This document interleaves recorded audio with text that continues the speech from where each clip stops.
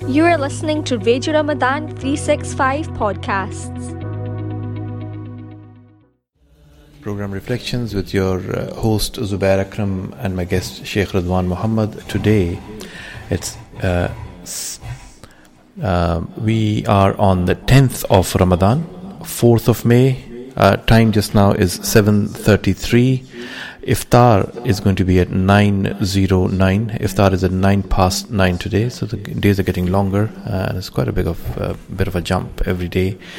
We started Ramadan at 8:50, and now we are on almost 9:10. So 9:09 is going to be our opening of Iftar today. I welcome my guest. Assalamu alaikum, Sheikh. Alaikum salam wa rahmatullahi wa barakatuh. Sheikh, so we have been discussing Surah Kahf for now last 10 days, different themes. Well, one story with different themes, and the most basic thing that was a learning point for me yesterday was how to approach Quran, and that is its scenes. It cuts from one story to the next within a few frames within a story. And what we're going to listen to today is again the same kind of reminder to us that how one story that is carrying on ends, and then there is a different frame. And today's ayahs are going to tell us that it has probably nothing to do apparently with the story itself, but it's going to go into some principles. So today's ayahs are ayah 28 to 32. Let's get to the recitation of it, and inshallah we'll ask for your comments.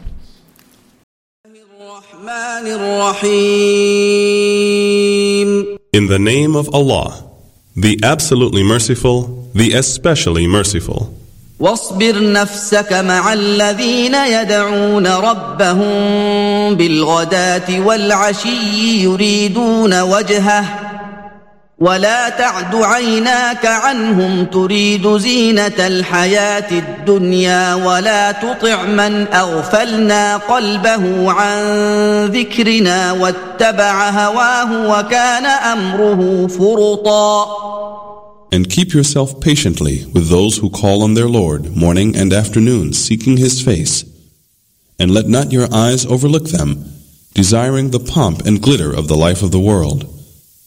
And do not obey him whose heart we have made heedless of our remembrance, one who follows his own lusts, and whose affair has been lost. وَقُلِ الْحَقُّ مِنْ رَبِّكُمْ فَمَنْ شَاءَ فَلْيُؤْمِنْ وَمَنْ شَاءَ فَلْيَكْفُرْ إِنَّا أَعْتَدْنَا لِلظَّالِمِينَ نَارًا أَحَاطَ بِهِمْ سُرَادِقُهَا وَإِنْ يَسْتَغِيثُوا يُغَاثُوا بِمَاءٍ كَالْمُهْلِ يَشْوِي الْوُجُوهَ بِئْسَ الشَّرَابُ وَسَاءَتْ مُرْتَفَقًا. And say, the truth is from your Lord. Then whosoever wills, let him believe, and whosoever wills, let him disbelieve. Verily, we have prepared for the wrongdoers a fire, whose walls will be surrounding them. And if they ask for help, they will be granted water like boiling oil that will scald their faces. What a terrible drink, and an evil dwelling. إن الذين آمنوا وعملوا الصالحات إنا لا نضيع أجر من أحسن عملا. Verily, as for those who believe and do righteous deeds, certainly we shall not suffer to be lost the reward of anyone who does his deeds in the most perfect manner. أولئك لهم جنات عدن تجري من تحتهم الأنهار يحلون فيها من أساور من ذهب ويلبسون ثيابا خضرا من سندس واستبرق متكئين فيها على الأرائك نعم الثواب وحسنت مرتفقا. For them will be gardens of Eden in paradise, wherein rivers flow beneath them. Therein they will be adorned with bracelets of gold, and they will wear green garments of fine and thick silk. They will recline therein on raised thrones. How good is the reward, and what an excellent dwelling. واضرب لهم مثل الرجلين جعلنا لأحدهما جنتين من أعناب وحففناهما بنخل وجعلنا بينهما زرعا. And present to them the example of two men. Unto one of them we had given 2 gardens of grapes, and we had surrounded both with date palms, and had put between them green crops. كلتا الجنتين آتت أكلها ولم تظلم منه شيئا وفجرنا خلالهما نهرا. Each of those 2 gardens brought forth its produce, and did not fail in the least therein. And we caused a river to gush forth in the midst of them. Bismillah ar-Rahman.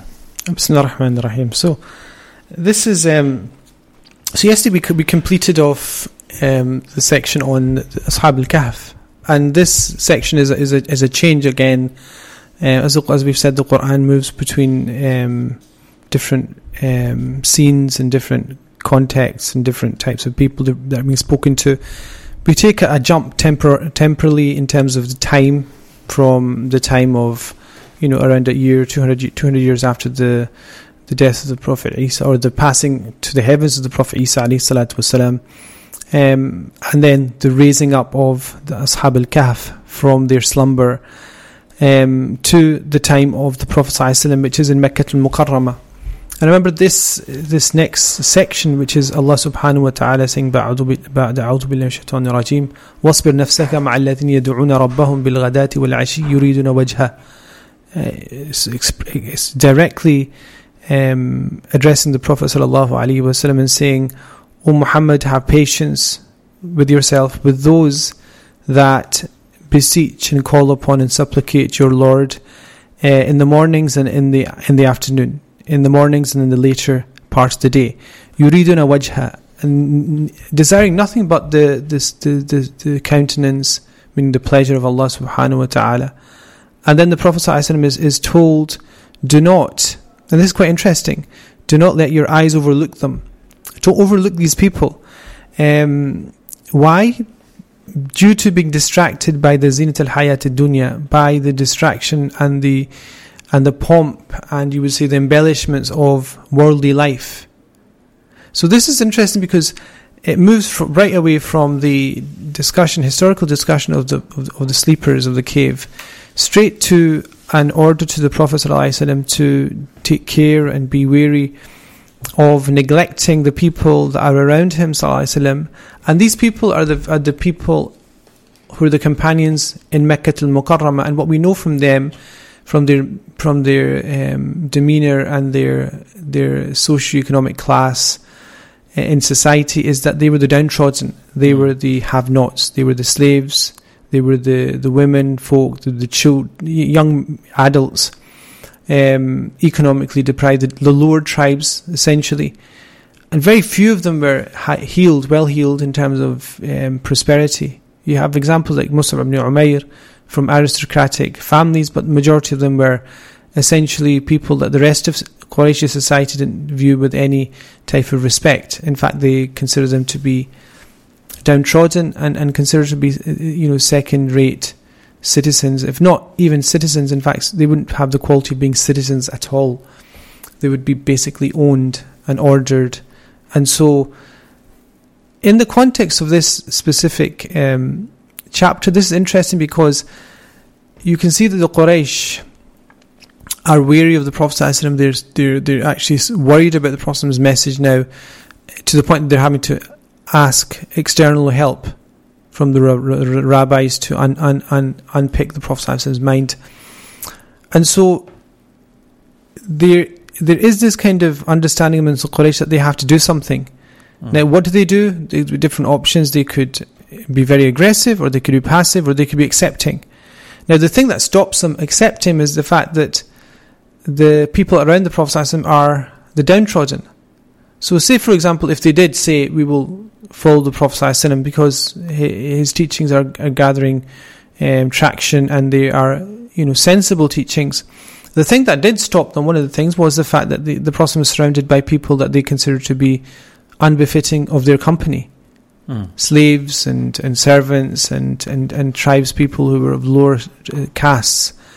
And so Allah subhanahu wa ta'ala reminds the Prophet alayhi salatu wasalam, not that he needed reminding, but to remind him, وَاصْبِرْ نَفْسَكَ, keep yourself patient with those that, are the real cream of the earth, the real salt of the earth, the real people who Allah's attention and pleasure and protective care envelops, which is the people that are downtrodden. And because they're constantly in the remembrance of Allah, and they're almost like Ashab al-Kahf. They're exactly like the people we've been talking about, who are people who turned their back on the trappings of the world and remained obedient to God despite the difficulties that they would have faced. That this same analogy that's here, which is, the Ashab al-Kahf turned their back, whatever the repercussions. The people around the Prophet ﷺ have turned their backs, again, whatever the repercussions. So it's almost as if the Prophet is being reminded of the fact that the story of the Ashab al-Kahf, which is so amazing, is the story of the companions any less amazing or any less important for humanity, any less impactful on this future of human civilization. And we would now say, yes, it was more impactful than the Seven Sleepers. The Seven Sleepers becomes almost like a fable. It may be a parable here, but it's a fable, essentially, if you look at how many people know about it, how many people mention it. But when you talk about the companions of the Prophet, the impact they've had is far greater in terms of the conquest that they had, but even the fact that we know their names, we know so much about the companions of the Prophet. So it's almost as if Allah is telling the Prophet that these people who are around you, who seem to be insignificant, they're not insignificant because of the simple qualities that they have, that they call upon Allah, their Lord, in the mornings and the afternoon, seeking nothing except the countenance of Allah, and do not therefore overlook them, seeking instead. When you overlook something, you overlook it for something else. You overlook somebody for a job, you bypass somebody for a job. The person you bypass may be the right person. You think somebody else is better, so you kind of bypass. So Allah is telling the Prophet, don't bypass this, which seems to be people who are unbefitting of your company because they're downtrodden. For people that are the aristocrats, the people that are wealthy and well-heeled, those are not the people that you should be seeking their company from. Why? وَلَا تُطِعْ, do not obey مَنْ أَغْفَلْنَا قَلْبَهُ عَنْ ذِكْرِنَا, the people, do not obey the people whose hearts we have caused to fall into heedlessness from our remembrance.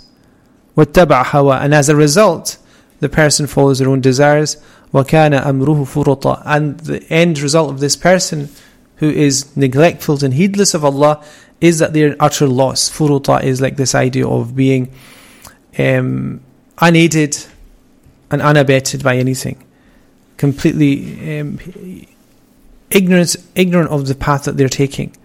So the Prophet is given a very clear reminder to him for us. So it's like we come into that situation. From the story to Prophet ﷺ, and from this to us. Yeah, because if the Prophet ﷺ is being spoken to, the lesson that we're hearing the Prophet being given, we instantly are taking the order to ourselves. وَاصْبِرْ نَفْسَكَ. So the sabr is for Prophet ﷺ. So there is an element of sabr required to be dealing with people who you instantly don't feel are the same power, same level of intellect, same social class. It seems that's a running theme throughout, like Abasa wa Tawalla. So Abasa wa Tawalla is Anja'hu al-A'ma. That chapter of the Quran is interesting because it's similar in terms of the environment within which, the context within which the verses are revealed, that he frowned and turned away. Frowned is not a good translation. He was distracted and turned away.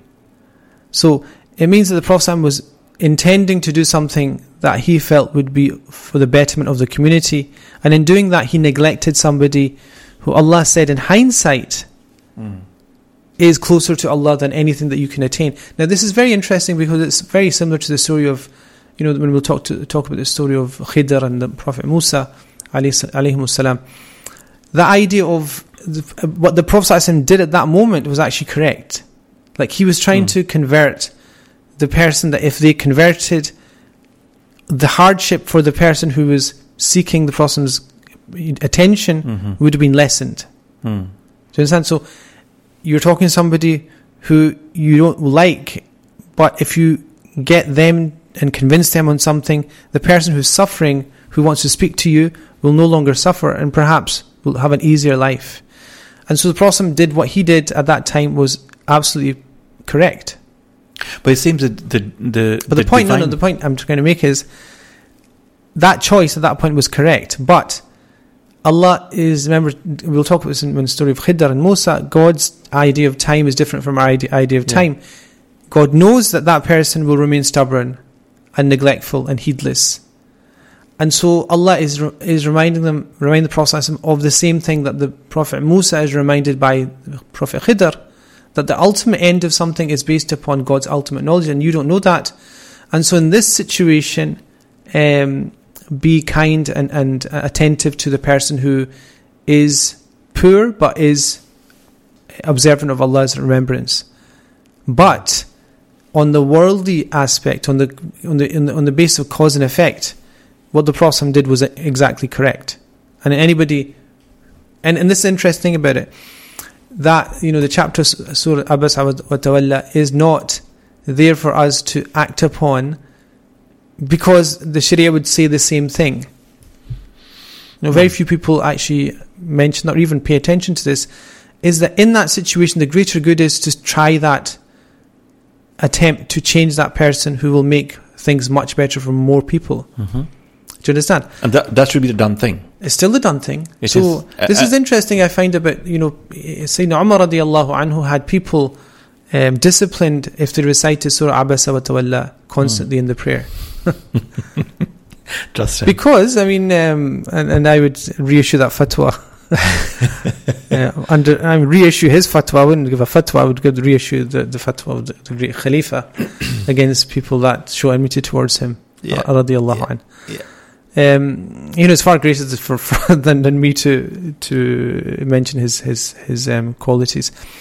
But the point is, Sayyidina Umar understood that, and he understood the propensity of that to be misunderstood. And therefore what he essentially was saying is that in that context, the Prophet did not make a mistake. He was corrected based upon the hindsight of God's wisdom. I don't know if that makes sense to anybody. I think he was give a bit of a context corrected. To listeners, Abasa wa Tawalla. Abasa wa Tawalla is the Prophet ﷺ speaking to one of the main Qurayshi leaders, and in the context of that, the Prophet was so engaged in the conversation that he felt he would become Muslim. So, and this was a time when the Muslims were going through difficulties and they're being tortured by the Quraysh, and so the change of this one leader would mean that the torture and the economic sanctions and the real difficulties of hunger and starvation would disappear. So the Prophet was so engaged in trying to convince the person, engaging, that one of the poorer companions came to the Prophet and sought a word in his ear, and the Prophet turned and just continued to speak to the Qurayshi leader. Now, that turning away, Allah subhanahu wa ta'ala granted the Prophet the advice of, it would be in the realm of reality, of the unseen, it would be better for you to have turned to the person who mentions God night and day. But that's based upon the fact of Allah's foreknowledge of the Qurayshi leaders' lack of embrace of Islam, which meant that you may well feel that this is better in terms of cause and effect in the world, but in fact in reality that one person who is in the world indicated to be nothing compared to this great tribal leader is more in the eyes of God.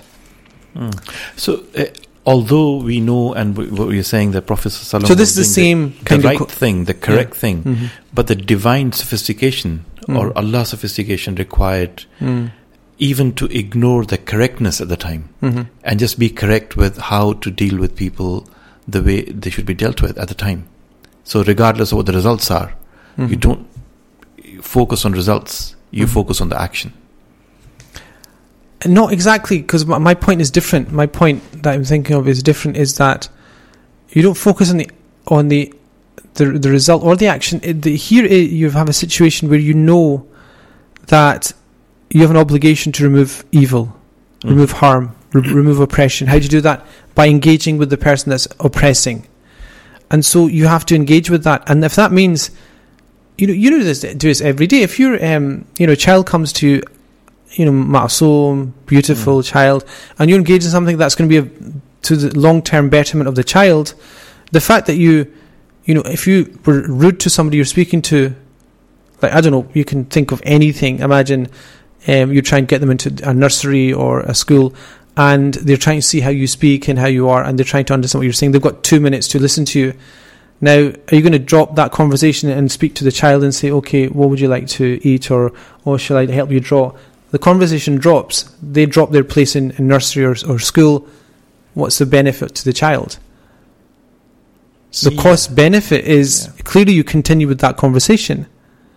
But what Allah was indicating is the capacity of the unseen to change the whole equation. That you never know where the weightier thing is. Because some people will just say, well, the person was a kafir, Qurayshi, and you should just care for the believers. I think that's a very superficial way of looking at the verse, because the reason why I'm saying it's superficial is because if you're in the same situation now, the Prophet Sharia and his teachings indicate that you should engage with that person. Is it not the case? I mean, everything I know about Sharia is Siyasa Shari'iyya, Ibn Taymiyyah has written about, Ibn Qayyim, Imam Al-Haramain, Al-Ghazali, they've all written about that context of the greater good. Yeah. And in this, there's no comparison, to be honest. So Allah is giving what we call ta'deeb, deep. You wouldn't even call it discipline. You call it inculcating etiquette with the Prophet ﷺ, to elevate him to be even more refined, to know that even in the conversation that takes place, you should be aware of the fact that this person is far more weighty in the eyes of God than that other person.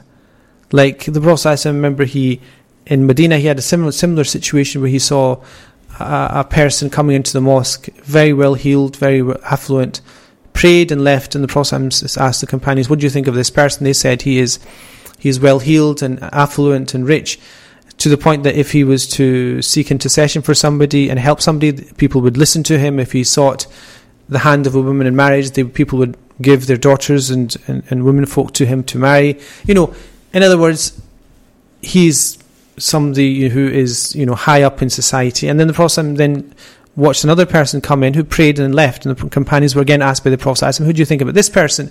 And they said, this is a person that is poor and unhealed in society, and if he was to seek to help somebody, no one would listen to his appeal for help. If he was to seek the hand of a woman in marriage, nobody would pay attention to him. And the Prophet looked at them and said, one of these is better than mil'ul ardi min hadha, is weightier in the eyes of God than the earth full of that other person. So, in the sense of reality, yes, the rich person is nothing compared to the poor person that's connected to God. I mean, the rich person disconnected to God is nothing compared to the poor person connected to God, as is the rich person connected to God is far greater than the poor person not connected to God. It's not about riches or poorness. It's not about knowledge or lack of knowledge. It's about your connection to God. And so the Surah Abasa is essentially that. It is elevating the Prophet ﷺ's character. And this is something related to yesterday as well. And do not say about anything that you will do it tomorrow unless you say, except God wills.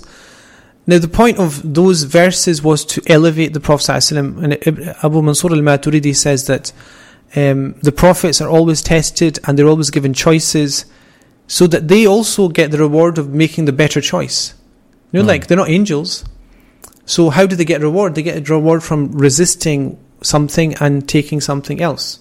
Like when you get reward in your life, if you think about it, in religion, you get reward for leaving something and doing something else in return. Just the fact that because we are following the lives of the prophets and following the life of Prophet ﷺ, so we are assured that nothing in his actions will ever be left uncorrected. They'll always be corrected. So ultimately they will be in its form that can be followed. Yes. That's the rule, is it? Yes, I mean they're not corrected. They are justified and rectified for our benefit. So here it's the application of that is to ourselves. So this is not addressed to the Prophet ﷺ only. It's an address to us because we will find ourselves in the same situation. We have two options, and Allah will say, "Don't just think because that is glistening like gold." And this seems to be dull, that the gold is what you go for. The thing that's hidden. رُبَّ أَشْأَثَ أَغْبَرْ لَوْ أَقْسَمَ عَلَى اللَّهِ لَأَبَرَّ. The Prophet said that how many a person dusty and dishevelled, if they swore to Allah about anything, God would grant them it. So it's the issue of Dajjal. This Surah Al-Kahf is all about Dajjal.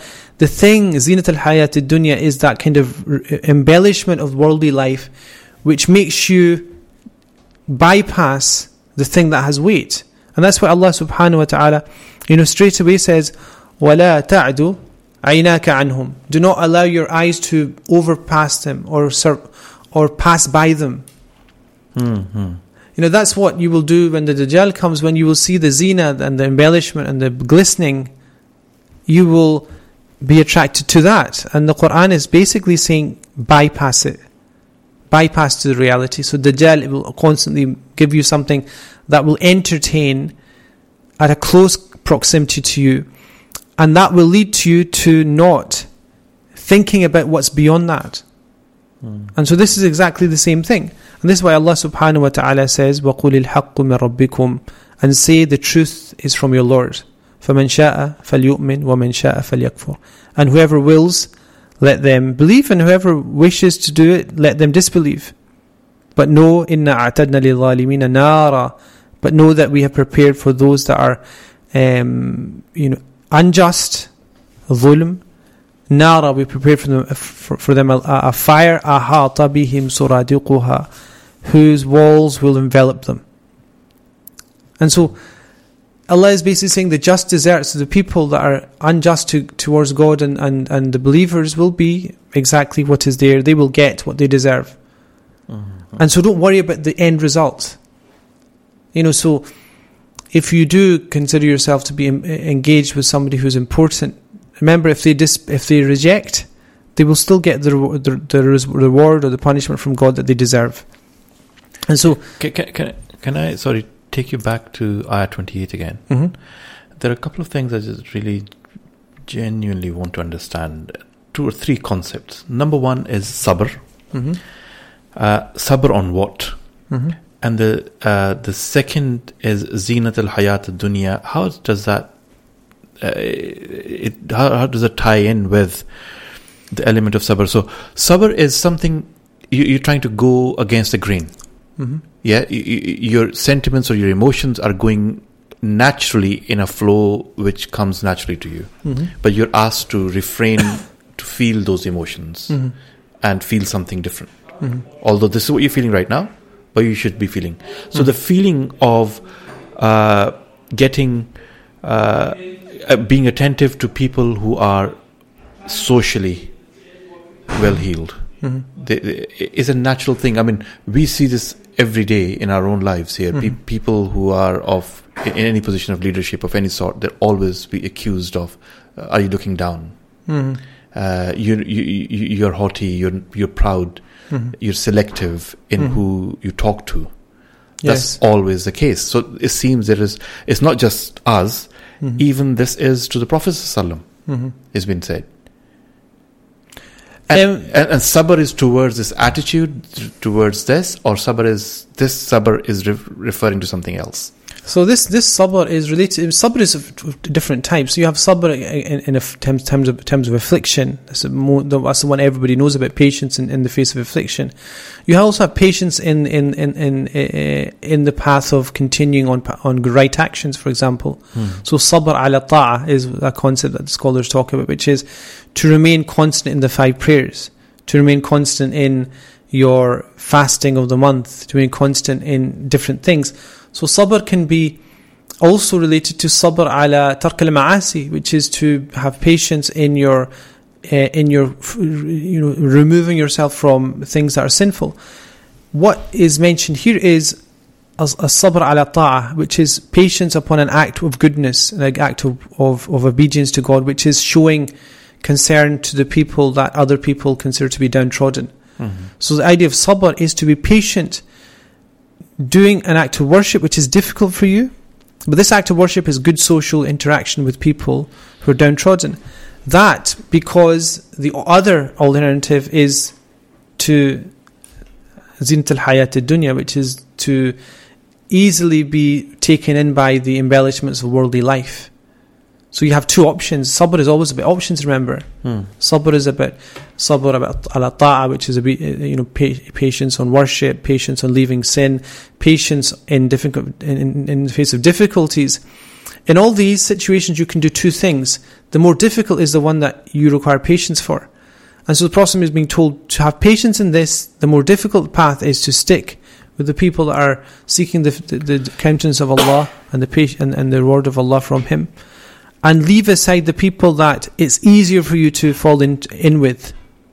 It's much more easier in your call to Allah that you fall in with them, because they have power, they have might, they have wealth, they have influence.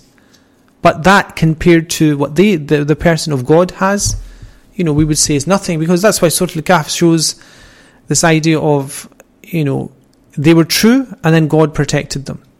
So the person who the Prophet is told to be wary of in terms of caring for them is of a similar nature, that they have insisted on being true to God. Then God will protect them, and then in the end of the day, when you come to the sequence of the conquest of Mecca al-Mukarramah, it becomes very clear that is exactly what's happening. So that's the thing of sabr. Sabr is essentially sabr ala ta'ah here. And then, the worldly life is obviously the thing that is pulling you. It's the other option. Because the mirror of that, or the opposite pole of that, is al-akhirah, which is the person calling upon God morning and evening. They're seeking God, seeking the hereafter. And then the next half of this ayah, what's the link? I just can't find the link. And do not obey one whose heart we have made heedless of our remembrance. Yeah, وَلَا تُطِعْ مَنْ أَغْفَلْنَا You're talking about قَلْبَهُ. sabr. You're talking about how to conduct yourself with people who are maybe less powerful. And then all of a sudden it goes to وَلَا تُطِعْ مَنْ أَغْفَلْنَا قَلْبَهُ عَنْ ذِكْرِنَا وَاتَّبَعَ هَوَاهُ وَكَانَ أَمْرُهُ فُرَطًا. So that's related to what's before that. وَلَا تَعْدُ عَيْنَاكَ عَنْهُمْ. Okay. The Prophet is being told, have patience with this person who calls upon God, who is poor and neglected. Don't be distracted by worldly embellishments to bypass this person who is elevated in the eyes of God to somebody else that is wealthy and is well-heeled and is influential and powerful, because that will make your job easier. And then therefore Allah subhanahu wa ta'ala says, وَلَا تُطِعْ مَنْ أَغْفَلْنَا قَلْبَهُ, because the person who you're going to turn towards instead of the person who's close to God is a person whose heart Allah subhanahu wa ta'ala has made heedless to His remembrance. And also it's a person who has followed their own desires. وَكَانَ أَمْرُهُ فُرُطًا, and they're essentially lost. How can you seek after somebody that's lost? So furuta is lost. Furuta is just to be dispersed. Afrat tafrit. So it's this idea of having no central niyas, so no central core. It's either very high or very low. Yeah, it's just shattered. It's scattered, shattered, indecisive, and you almost say disheveled in terms of where it is. Subhanallah. Do you understand? So if you identify yourself like this, what do you do? No, I mean, you don't identify yourself with anything. You just you continue on with the fact that the Prophet is being told these are two types of people.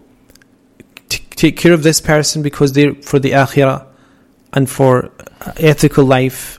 Leave it, even if the other person has the embellishments of worldly existence and wealth, because that person's heart is أغفلنا قلبه عن ذكرنا. We have made their heart completely neglectful of our remembrance, and therefore وَكَانَ أَمْرُهُ فُرُطًا.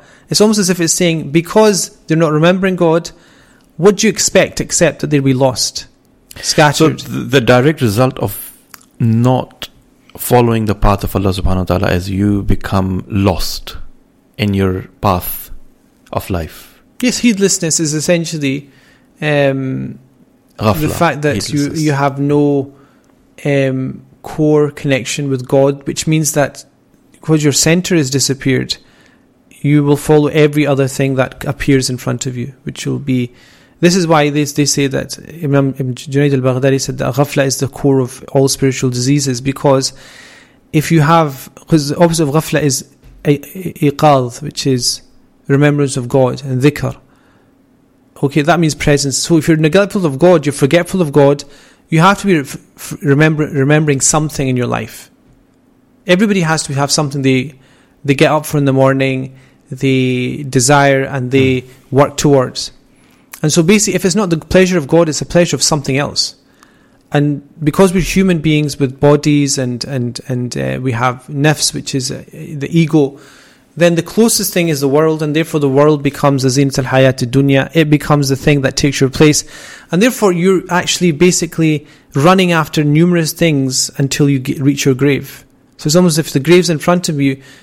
The things that you're chasing will lead you to your grave, not knowing that it's going to lead you to your grave, but essentially that is what it is. Pleasures and distractions and entertainments and amusements, essentially easing of your quality of life with no purpose, essentially will take you to, you will at some point trip into your grave. Yeah, with no purpose. So the furuta is this idea that you've just got all these things that you're constantly, food, travel, entertainment, just all these things, and before you know it, in your grave. That's furuta. Furuta is just disheveled and scattered. Can this be translated of utter sense of, or utter lack of focus? Yeah, furuta is essentially that. As I mentioned, it's a lack of a core.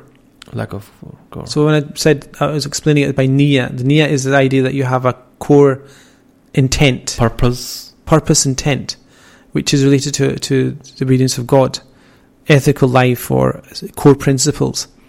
And so this verse essentially is giving that contrast. And then Allah subhanahu wa ta'ala, mentions that they will have something prepared for them. And if they ask for water, they will be given water. كَالْمُحْلِ يَشْوِي الْوُجُوهِ. It will be like boiling water, which will lacerate the faces of the people that drink it. بِئْسَ الشَّرَابُ. This is the worst of drinks. وَسَاءَتْ مُرْتَفَقًا. And it's the worst of resting places, end results. And then Allah after having shown what the Prophet should do and given him insight into what the end of these people will be, that he may have tried to follow into, calling them to Islam despite whatever, Allah creates a contrast of what is in store for them, and then says, إِنَّ الَّذِينَ آمَنُوا وَعَمِلُوا الصَّالِحَاتِ إِنَّا لَا نُضِيءُ أَجْرَ مَنْ أَحْسَنَ عَمَلًا. That as for those that believe and do good actions which are pure, indeed we will never make the actions of those people go to waste. So that in the Quran it always has this very interesting idea of contrast. On this hand, on that hand. On this hand, the zinat al-hayat ad-dunya. On the other hand, a person calling Allah night and day. On this hand, the result of that, which is the punishment in the hereafter. And the result of the other person is this, أُولَٰئِكَ لَهُمْ جَنَّاتُ عَدْنٍ تَجْرِي مِنْ تَحْتِهَا الْأَنْهَارُ. For these people, they will have the gardens of Eden. We're under rivers will flow. And And then Allah subhanahu wa ta'ala says, يُحَلُّونَ فِيهَا. And this is interesting because they'll be adorned. يُحَلُّونَ, this is an interesting word because it means they'll be adorned and embellished by something, which is what? Bracelets of gold, and they will wear green garments of fine and thick silk. They will recline therein on raised thrones. Muttaki'een. Muttaki'een is like to chill in ease after having toiled. Because muttaki'een, people don't understand this, but muttaki' is something you do after you've toiled, after you've struggled. You know, if you're just relaxing and laying back and you've not done anything, you don't enjoy that. Yeah. So if you've done something and achieved something, and then you do muttaki'. Then you recline back after you've achieved something. Like Alexander the Great conquered whatever he conquered. Then if he sat on his throne, he would recline. Do you understand? So people always think they're just sitting, but the reclining is based upon the fact that you were doing something before that. It's a movement. So they're reclining upon these things, and they will recline therein on raised thrones. How good is it as a reward, and what an excellent resting place. So that is, Allah says, وَسَاءَتْ مُرْتَفَقَةً, for the people in hellfire, what an evil resting place. And for these people, وَحَسُنَتْ مُرْتَفَقَةً, and what a blessed, excellent, pure, elevated, excellent place of repose. And then Allah says, وَضْرِبْ لَهُمْ مَثَلًا, and this is when it goes into the parable of the two men with the gardens, which is essentially carrying on from this whole discussion, which is the contrast.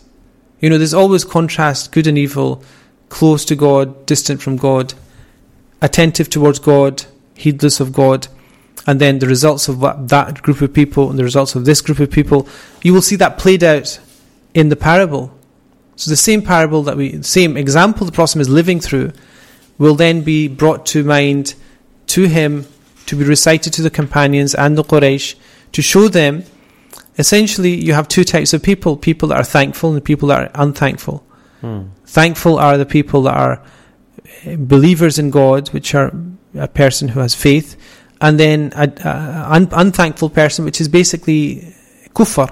So kufr in Arabic means to cover over, to be ungrateful, from kufran ni'am, to be unrecognizing and ungrateful for Allah's blessings. And so this chapter seems to jump between, the beginning, which is, a very strong beginning about the type of revelation this is, which is strong and غير عوج, it has no, crookedness in it, to the movement into the Ashab al-Kahf, to a discussion about the Medinan period. Now it's going to jump into a timeless parable. The parable is almost like it's set in some kind of idyllic, non-worldly context. Like it's almost like fiction. It's almost fictional parable, but it's real. But of two people. Yeah, of two people who have gardens, are being blessed with amazing things. But one of them falls into the trap of what we would call, remember we talked this chapter, the essential kind of one of the pivots of this chapter is misreading and it's kind of interesting, you misperceive things. You misperceive time. What we've discussed thoroughly is so you misperceive time, you misperceive cause and effect, yes. You misperceive blessings. So this chapter is all about misperception. No, there's a word that we used yesterday quite a bit. It's not. It's your perception, the context, kind of framing the argument in the right frame. How to? I'm forgetting the word. It must be perception. Because what's interesting here is, again, it's based on the material. You end up misperceiving, and then you end up making a jump with your ego into a place where you shouldn't go, which is, in this situation, arrogance and vanity, which will be this idea that you have more wealth and more offspring, you have greater gardens, and it will never disappear, and not thinking of where it came from. Whereas the other person will remind you, God did this to you, God created you, sustained you, provided for you. And why don't you just say, why not ascribe it to God? قُلْتَ مَا شَاءَ اللَّهُ. The story is then, the story is of these two people, that each of them had 2 gardens, produced its fruit, and did not fall short thereof in anything. So they're abundant. Both were blessed with abundance. And Allah subhanahu wa ta'ala says that we caused to gush forth within them a river. So it's a beautiful scene set. The picture is, it's almost like idyllic. That's why I was saying it's almost otherworldly, where you have everything you want. It's almost like a description of paradise. Yeah. But what's introduced is the psychology of one of the people, and then the retort and response of the person that is well-heeled, well-grounded in belief in Allah subhanahu wa ta'ala. And he says, I'm greater than you in wealth and mightier in numbers of men. Yeah, because he's probably thinking, I have all this. Well, why do you think I have all this? Well, it's me, wealthier, more powerful. And it's ascribing everything to the self. That's the thing. I mean, you can be rich, and if you ascribe it to God, what you've said is that you are poor, Allah is the rich, and I'm taking care of his wealth. Does that make sense? Yeah. If you're rich and you say it's from Allah, you're essentially a custodian of God's wealth. But God has put you in with the keys, like the Prophet Yusuf was given the keys of the harvest. So you're being grateful to God by doing that. This whole absence of God in any conversation is the biggest ill of this civilization that we live in. God is never mentioned. Where does that question come from? I'm just thinking the mightier nations, the mightier leaders, they would never include God in conversation. Anything is from Allah. Nothing is my endeavor. It's my action. We are a mighty nation. We are a mighty community. We have Silicon Valley because we are just smart. We have worked hard. The biggest film industry we have because we know how to do things. Nothing comes from Allah in anyone's mind. And that's the story here. I think there's slight I mean, America, for example, is strange because it is by constitution it is a secular state, but the public life, and it can't invoke religion for policy. So it's a complete separation. America is a complete separation of church and state. But if you look at the pronouncements of its presidents in times of need, in times of crisis, they always invoke the name of God. So that's just an observation, because it's a religious country whose intellectual and cultural icons are irreligious. So it's America's a very strange society, because it creates the exception to what you're saying. But what you're saying is correct. The mightier you get, the more you ascribe it to your own abilities than the abilities of God or thanking God. America is an anomaly because it has a religious narrative which is extremely strange, evangelical, illogical kind of strand of Christianity. Whereas in Europe, for example, you have a much more intelligent, rigorous Christianity, where its practice is obviously in the decline. But yes, religion is not part of public discourse at all in Europe. Sweden, I think I'll come back to this conversation after this ad break. I wasn't referring to religion per se, but yeah.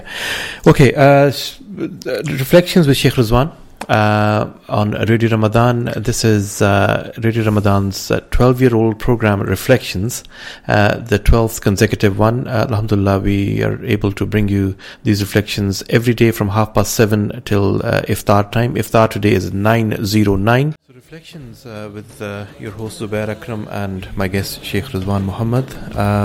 Surah Kahf. Fortunate, alhamdulillah, people who are listening, and it's a good fortune for me and everybody around who are involved in this program in any form. It's on iSyllabus website, it is on our Facebook Live, and it is also on our FM 87.7 along with our medium wave 1530.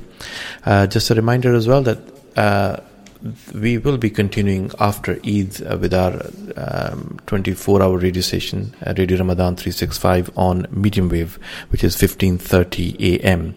and DAB on DAB radio, and on our website, Listen Live, or through our TuneIn app. So all these means will be available, and inshallah we will try to have at least a weekly session with Sheikh Rizwan as well, if all goes well, after Ramadan, on one of the topics which we will discuss and announce later on this month, inshallah. Coming back to reflections for today, Iftar is at 9:09, and just before the break, what we did was we started off with a story of two people who had this immaculate, beautiful garden, almost like a scene of a paradise.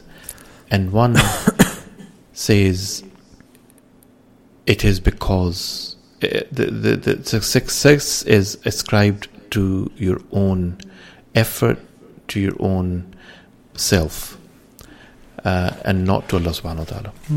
That's the first scene, Sheikh. Well, that's the first scene. I mean, that's the discussion about the parable. The parable is interesting because of the fact that it provides what is essentially a methal. So this is how it starts. وَضْرِبْ لَهُمْ مَثَلًا, and so therefore strike for them a similitude of two men. جَعَلْنَا لِأَحَدِهِمَا جَنَّتَيْن, who one of whom, to whom we have granted 2 gardens of grapes. And then Allah subhanahu wa ta'ala, interesting enough, He says, and we had surrounded both with date palms, had put between them green crops. Each of those 2 gardens brought forth its produce and failed not in the least therein, and we caused a river to gush forth in midst of them. And so the picture is of intense affluence. It's of overriding pleasure of God and God's magnificence upon a specific person, and it leads to a specific discussion here, which is about the person when they enter their garden. So when they enter into something which is so magnificent, Allah says, وَدَخَلَ جَنَّتَهُ وَهُوَ ظَالِمٌ لِنَفْسِهِ, and the person who's in charge of this and owner of this enters the garden. And it says وَهُوَ ظَالِمٌ لِنَفْسِهِ, and it's almost like picturing how the person entered, and he's unjust to himself, in a state of pride, in a state of arrogance. قَالَ مَا أَظَنُّ, he says, I don't think أَن تَبِيدَ هَذِهِ أَبَدًا, I don't think this will ever perish. Now, right away, the vanity and the arrogance and the degree of self-assuredness that this person has, he thinks that this will last forever. And we know that this is one of the simple kind of calls of the Quraysh, is that they will live forever, everything will last forever, and they will never be taken into account. And so what happens here is the person is falling to the same trait. And he also then jumps from saying that this will last forever, وَمَا أَظَنُّ السَّاعَةَ, I don't think that the hour, which is the hour of the end of time, قَائِمَةً, will ever be established. And so, and if he says, and if I'm indeed brought back to my Lord on the day of resurrection, I surely shall find better than this when I return to Him. So this is heedlessness upon heedlessness. This is one false dawn after a second false dawn. This is one presumption after another presumption. The first, and it all starts from how he enters into the garden with this sense of haughtiness and pride and arrogance. You know, once you jump into something with pride and arrogance, everything after that is going to be affected by that pride and arrogance. If you enter into something with hatred and enmity, everything after that will be afflicted by hatred and enmity. So it's almost like you have a tunnel vision through which you see everything, based upon the first steps you take into a specific conversation, a specific interaction. And so at this point, Allah says, وَهُوَ ظَالِمٌ لِنَفْسِهِ. How this person comes into it is they're being unjust to themselves. Unjust to themselves because they place themselves where they don't belong. Because dhulm in Arabic is basically to do something in a way that doesn't belong where it is. Dhulm is basically to treat somebody in the way that they shouldn't be, they don't deserve to be treated, is to use something in a way that's not supposed to be used, is to place yourself in a place where you shouldn't be. So dhulm. So it's like, if you apply for a job and it requires specific qualities and you don't have them, it's as dhulm for you to take on that task and to say, I can do this, when you can't do it to yourself. Because what you're doing is you're placing too much upon yourself to the point that you'll be unable and unsuccessful to do that. And as a result, all these people will be left wondering why you didn't leave it for somebody else to do. So part of wisdom is to leave something that you're unable to take on. Not to say, I'll try, I'll do it. No, if you can't do it, you just say, I am unable to do it. Or when you realize you're unable to do it, you say you're unable to do it. And so the problem of this person is that he starts from the wrong foot. Allah says, he enters into وَدَخَلَ جَنَّتَهُ. That's the first thing. That's not a problem. وَهُوَ ظَالِمٌ لِنَفْسِهِ. But this is, in Arabic, this is called jumla haliyah, which is basically a sentence which describes the state of mind of the person when they go in to do something.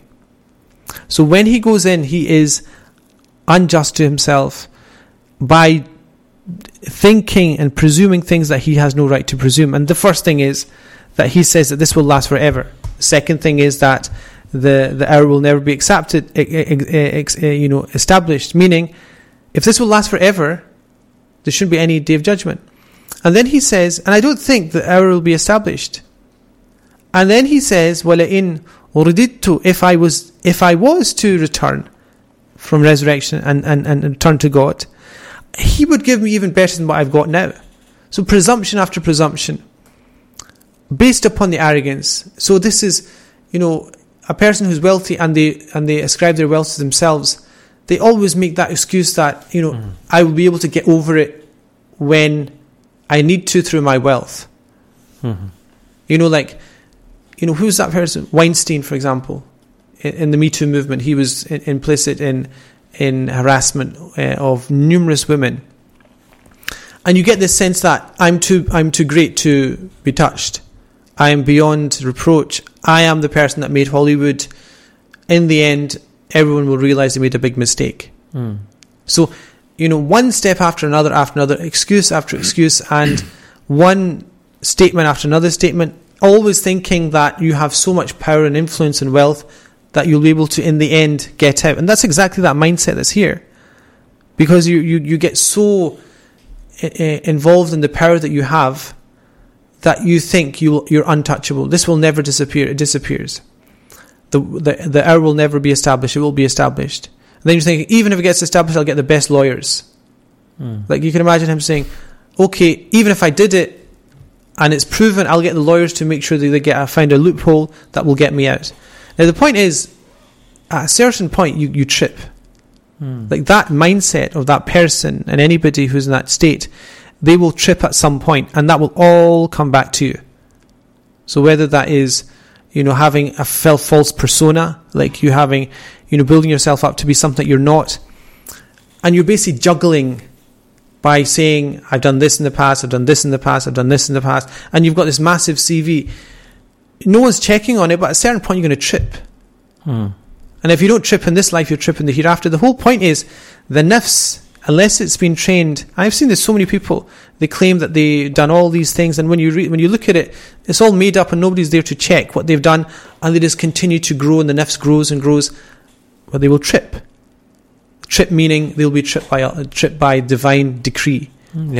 And so then you look back and say, what is the purpose of all that? Is it not better to remain kind of content with what you have? And essentially that is the other person. The other person is the contrast, the content heart of the believer, as opposed to the haughty arrogance of the person that believes that they will live forever. And so that's where the kind of voice of sanity comes in. His companion said to him, during his conversation with him, do you disbelieve in Allah who created you from dust, then from a mixed drop of semen, and then fashioned you into a human being? Is that the person that you're disbelieving? Because by saying what you're saying, you're disbelieving in the one that brought you into being. if there's somebody that brought you into being, that creator can recreate you after your death.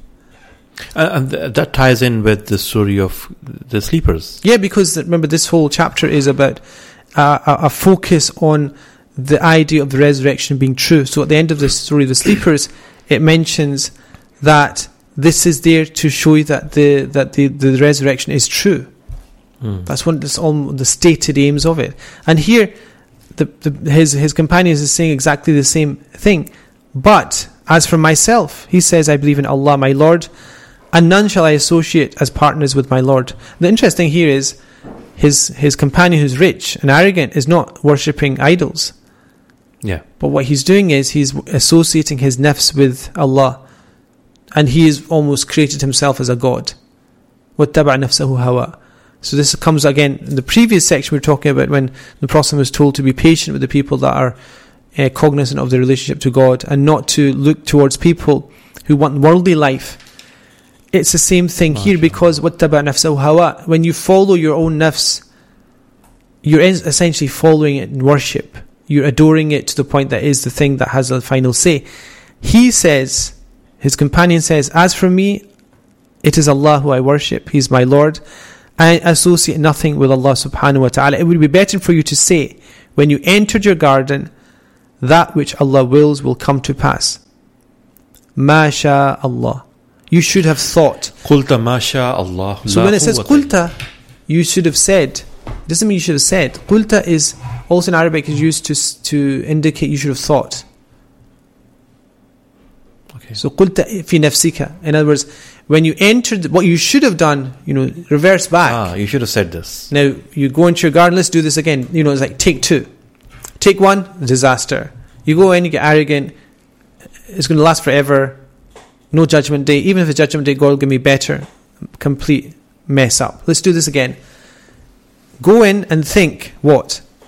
Allah subhanahu wa ta'ala says on the tongue of this person, وَلَوْلَا إِذْ دَخَلْتَ جَنَّتَكَ, and it would have been better for you when you entered your garden to say, قُلْتَ means to think to yourself and to come to the cognition and understanding, مَا شَاءَ اللَّهِ, whatever God wills.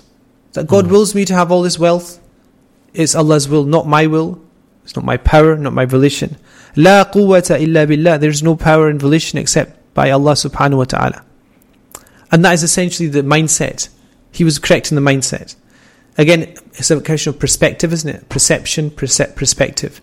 Perspective of time, in the discussion and sort of the people of the cave, perception of place. In terms of Dhul Qarnayn, it'll be a perception of intention and source and wealth. And in the story of Prophet Musa, it'll be a sense of perception of causality and cause and effect. It's all about perception. The simple thing that would have saved him was perception change. It's the only difference. The word I was looking for is... He's not saying to him, right, don't go into your garden. The right perspective of life. Yeah, perspective. The right perspective. So, he's not saying, the gardens that you have, give them in charity. He says, rewind back and enter into it and say or think, MashaAllah. MashaAllah. This is why it said Imam Malik used to have upon his abode, MashaAllah la quwwata illa billah, upon his house.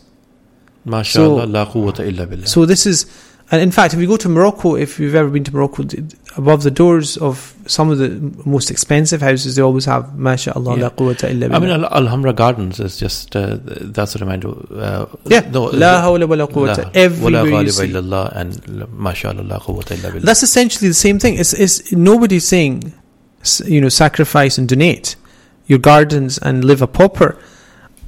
The only thing he was reminded is remind yourself of where this comes from, that is no power except from Allah subhanahu wa ta'ala. And what does he say? There is no power but Allah. If you see me less than you in wealth and children, even if you see me less than you in wealth and children, it may well be that my Lord will give me something better than your garden and will send upon your garden husbana. Husban is like it's like a fireball. It's like a bomb. It's like sending this destructive weapon that will just decimate from the sky. Then it will be Sa'idan Zalaqa. Zalaqa is like this mashed up, slidey earth. Meaning that, the lushness, and the greenery, and the dates, and the vegetation, and everything, it will just be flat mud. Like nothing. All the way back. Do you remember you cultivate land? It's basically that slippery earth that you then plough, you plant. You have to start from scratch. So the image is, you had all this amazing thing. If you only had the perspective, God would preserve it for you in this life. And by extension, the hereafter, you'll find it. That lack of perspective of associating it with God and saying it's from Allah means that you basically have to start from scratch. You have nothing. Like that wealth and the power and the influence and the potentiality to do good has become like a barren field that you have to now, the metaphor is that you have to now go back and place the seeds and also then water and all the rest of it. And he says, all the water there of the gardens will become Duncan seep underground, so that you will never be able to seek it. Even the water that gushes, the rivers that flow, the irrigation that has allowed the fruits to come into being, all of that will disappear. And it just requires God to, make that call, and that'll be exactly what happens. And then, so Allah says, so his fruits were encircled with ruin. That's it. It happened. And he remained clapping his hands in sorrow over what, he spent on it. While it was destroyed and every single thing was decimated. And he could only say, would that I'd ascribed no partners to my Lord. And what I said is, where did he do shirk? His perception of his power being the power that made everything. His own actions, his volition, his choice, his intelligence, his wealth, his children. He created that as his Lord, his idol, and he worshipped it.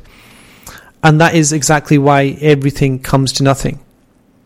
And so this is why, this metaphor is exactly, the reason I said it's connected to the previous section about the companions of the Prophet and the Prophet is it essentially shows the two mindsets of people. The haves and the have-nots. The people that have perspective and the people that have no perspective. It's not about wealth. Don't think this is a condemnation of wealth or poverty or glorification of poverty. It's a glorification of the right perspective over the wrong perspective.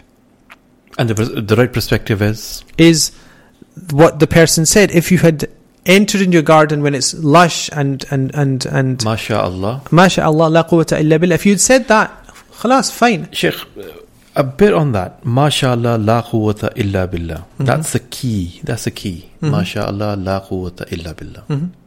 Yeah, because think of it. MashaAllah Mashiach is the will of God and the desire of God.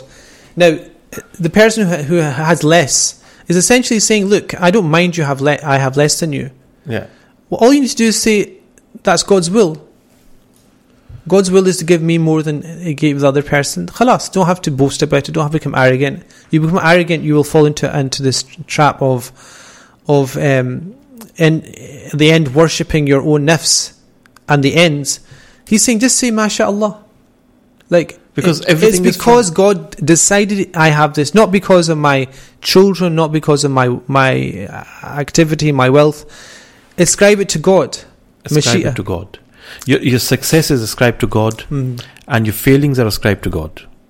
No, your failures are volition and choice. This is something that's slightly different. Your ultimate turning of your success ultimately is to Allah subhanahu wa ta'ala. Okay. Your kind of failures are also willed by Allah subhanahu wa ta'ala. But they are in His knowledge. Yes. But it is due to your actions. Yes, but your choices. Not necessarily due to your actions. There's two issues here, one of which is the issue of your volition and choice, but your wealth is also part of your volition and choice. Like you could earn the wealth and it's through your endeavours, etc., but you still ascribe it out of good etiquette to God. Now, the opposite is the same. You could really mess something up and be very unsuccessful with something because of your own misuse of something. In that situation, it's the poor etiquette to ascribe it to God that God knew it. At that point, you point it to yourself, because it is an end which is not desired. God knew it, God willed it, but God did not love it. So the difference here is that God wills it, God knows it, but does not love it. But God wills and knows and loves the thing that He's ordered you to do. So God has ordered you to be proficient. God has ordered you to try. God is, Inna Allah kataba al-ihsan ala kulli shay. God has ordered proficiency and perfection in all things. God has not ordered the opposite. God has not said, God has ordered to be sloppy and lacking in time management and proficiency. So if you fall into that, you blame yourself. Because God didn't order you to do that, did He? Yeah, sharpen your knife, sharpen your saw. But the thing is, you can't say in all situations by the Mashiach of Allah. It is, but that's being disrespectful, but also taking away the fact that He's told you certain things to do and certain things not to do. So this is the thing. You're taking responsibility for actions. Yes, this is what I find interesting about people who are quite critical of religion. When they try to be quite clever, they miss big things in discussions about religion, which is this part of it, is this discussion that everything's by the will of God. So whatever the will of God is, it's going to happen anyway. But the interesting is that you know that certain things are clear and certain things are unclear. Certain things are halal and certain things are haram. There's certain things in Islamic law which are grey, and we know that very clearly. If you think of any issue of Islamic law, this is why this shows the kind of lack of knowledge of so many people, and built upon that the kind of arrogance that comes out of it. Because I always say I teach, so I see interacting with people, the kind of blind spots in their knowledge and their expertise in Islam. And so what you find is the less people know, the more they condemn. It's like a rule. It's like this exponential curve. The more somebody's arrogant or ignorant, the more they will lash out and be dismissive and black and white in anything they do. So this is like Facebook, Twitter. You'll find there's a commensurate relationship that I notice between the lack of intellect in a person, intelligence and stability of emotional discourse, and their understanding of Sharia. So the more a person is understanding of having knowledge of in any field. Yes, but I'm speaking. My field is keep my lane is Sharia, so and I notice that very clearly. Less you will be arrogant, but also dismissive. I think dismissive, yeah. What you find is you will say, "I don't know much." I mean, the best thing is you go through somebody's Facebook profile, or you go through. I mean, the Facebook. I'm saying Facebook because that's like the common. That's like how can we say this? It is it's exactly it, Sheikh. It's the realm of the socially disenfranchised, but also emotionally impoverished people. Let's just put it that way. The good are the good, the bad are the bad. Within those discussions, when people send me these threads about discussions on Islamic fiqh or an issue. And sometimes the funny thing is scholars start them off, and so it's such a bad thing to do that scholars start off discussions about things, and then all these people, jump in with their opinions. The more dismissive, the more absolute the post equals emotional, kind of some deep emotional imbalance, but also you have this complete lack of any substance in terms of religious literacy. And you can add that to medical issues, you can add that to engineering, you can add it to anything. It's the same. Yeah. So Imam Maziri radiallahu anhu was known for many things. Amongst them was, and considered to be a mujtahid, considered for one thing that he was so knowledgeable that he never condemned a thing a person did, because he usually knew an opinion that justified that action. An opinion which was justifiable, which was validated and acknowledged. So he was a Maliki, but he would see other Malikis doing something else. He would say, oh, well, he must be following that opinion in the Maliki school, or he must be following the other school, or he might be of an opinion that this is, of this context. Now, the more you know, the more that you're like that. The less you know, the more that you're black and white. Ya akhi halal, ya akhi haram, ya subhanallah. I've noticed, I was in Edinburgh, the day my daughter was born, Ruqayya, she was delivered about 10 o'clock in the morning. I had a lecture at 3 o'clock. So I went to Edinburgh the same day. I was quite tired, so most of my wife was more tired than me. But the point is, I had an appointment. I went to, and I gave a lecture about Sharia. And then there was an Algerian brother who was a PhD student, but he kept arguing all through the lecture.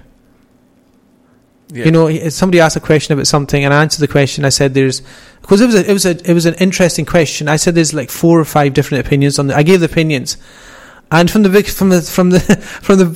front, I remember very well. From the front, I was so tired I could remember exactly what he was saying. Ya akhi haramun la yajuz. So he's like ranting on about in Arabic, Ammiya, kind of colloquial Arabic, the haram and all this kind of stuff, and.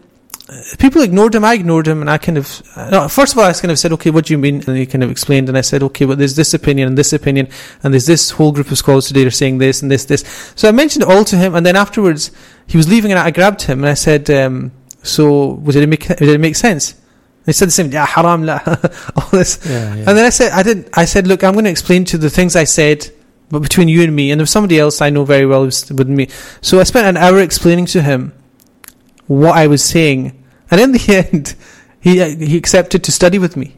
Because he gave it up. But the point was, why go through the stupidity of saying, I know this, I know that, this is halal, this is haram. The sense of perception that we're talking about in Surah Al-Kahf is the fact that if you do not know, then you keep the sense of perception that you do not know. Yeah. It's the limit of your endeavour, and nowadays they call it keeping in your lane, whatever it is you want to call it. But the point is, have some humility in front of Allah. And the thing that you think is halal, or the thing that you think is haram, unless you have the qualifications to engage in that discussion, the humble thing to do, and the human thing to do, and the sensible thing to do is to leave the discussion. I don't know. Not to slander people, not to character assassinate people, not to, set up your own religious political party, your own movement, torture your children, and go on some kind of crazy, journey of self-discovery yourself, when the religion has been given and it is clear as the light of day. So there's certain things that are clear as the light of day. This is why Imam Juwayni, in his book on Usul al-Fiqh, al-Burhan, he said that things that are arrived by legal thought and understanding are considered to be fiqh, and the majority of things are like that. In other words, the majority of things in Islamic law are open to interpretation, like 99% easily. And then you've got this small group of things that are not, which are basically not even called fiqh. They're basically called sharia. They're basically known to be as they are. And so knowing that, it means that you you stick to what you know, and the perception that you have when you deal with things is very, very clear. So 99% of my faith is interpretation. 99% of faith is interpretation, but that 99%, out of that, 20%, all scholars will agree what the interpretation is. Yeah. So don't say you have a blank check. No. 99% of it is interpretation, meaning when the scholars looked at that 99%, 20 or 30% of that, or even 5% of it, they said, okay, we all agree the interpretation is this, which is ijma' then. Which is then, you can't pick and choose. So this is where you can be black and white. So it's not that only, 1% of Islam is black and white. A lot of it is clear based on consensus. Yeah. But the thing is, you need to know that. If you don't know Ibn Mundhir's book on, on the various topics of that discussion, then you have to step aside. Know whatever your profession is. If you are a dentist, doctor, engineer, grocer, IT consultant, stick to fixing computers. Stick to taking people's teeth out. Stick to, wherever floats your boat, stick to it. Perception of religion is important, that you preserve it based upon what we know is true and what is correct.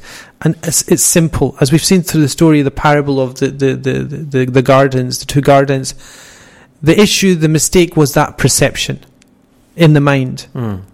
The The person didn't do anything. Did he kill somebody? Did he decimate? Did he? No. I am greater than you in wealth and children. I don't think this is going to... I don't think. Well, guess what? It is going to happen. And it did happen.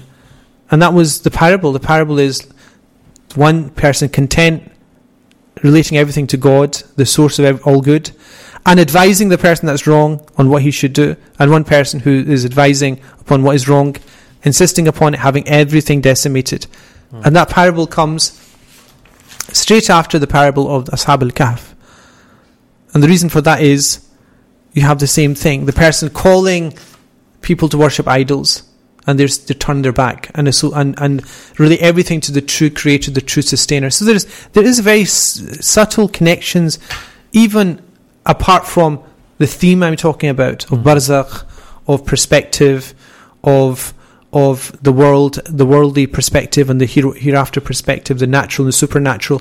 There's all these themes, but is also a very beautiful connection between all the different movements of the story as well, that are worth kind of, for people when they read it.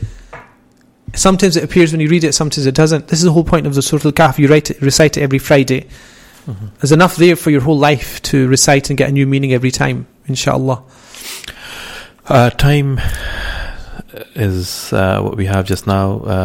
It's 9:03, and iftar today is at 9:09. We inshallah will leave you with some nasheed and gems of wisdom, followed by adhan at 9:09.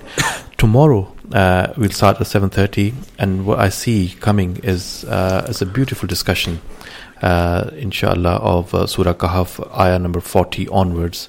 Until then, assalamu alaikum wa rahmatullah.